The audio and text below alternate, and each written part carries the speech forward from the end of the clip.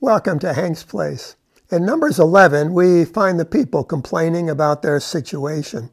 They had left Egypt and they were on a journey that wasn't exactly peaches and cream.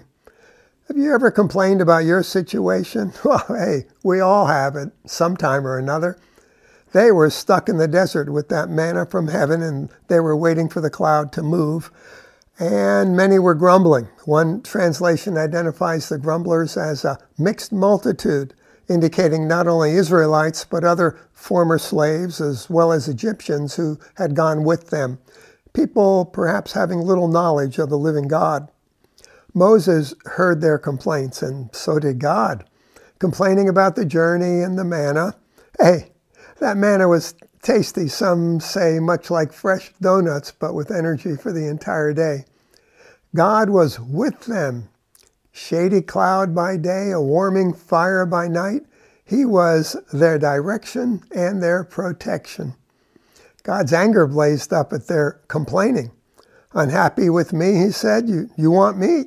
Well, God promised them meat to eat for an entire month, saying you're going to be so sick of meat that you'll throw up at the mere mention of it. And here's why. Because you have rejected God, who is right here among you. You've been whining to his face, saying, oh, why did we ever have to leave Egypt? Verse 19. They were looking for reverse gear in their journey. It's a very interesting chapter. Moses asks God, where was all that meat going to come from? And God replies in verse 23, so do you think I can't take care of you? That my hand is too short that it can't reach you? You'll see soon enough. And they did. Check it out. Dear friend, I feel this is also a word for our time, for these are days of grace, but things are happening. Sometimes it may feel like we're in a desert, that we're wanderers, pilgrims, rejected, in search of something better, but not finding it. Wickedness seemingly in control in so many places. Perhaps we're downcast, maybe we're even grumbling, where is God? And we might be wishing for reverse gear in some areas. Well, dear friend, it's not a time for grumbling or fear or reverse gear. It is a time, however, to fear not. A time to recall his promises toward us believers. This is a time to take courage, not from what we hear in the media, but from the eternal Word of God. Today's the day to lift our heads, for our redemption is one day closer.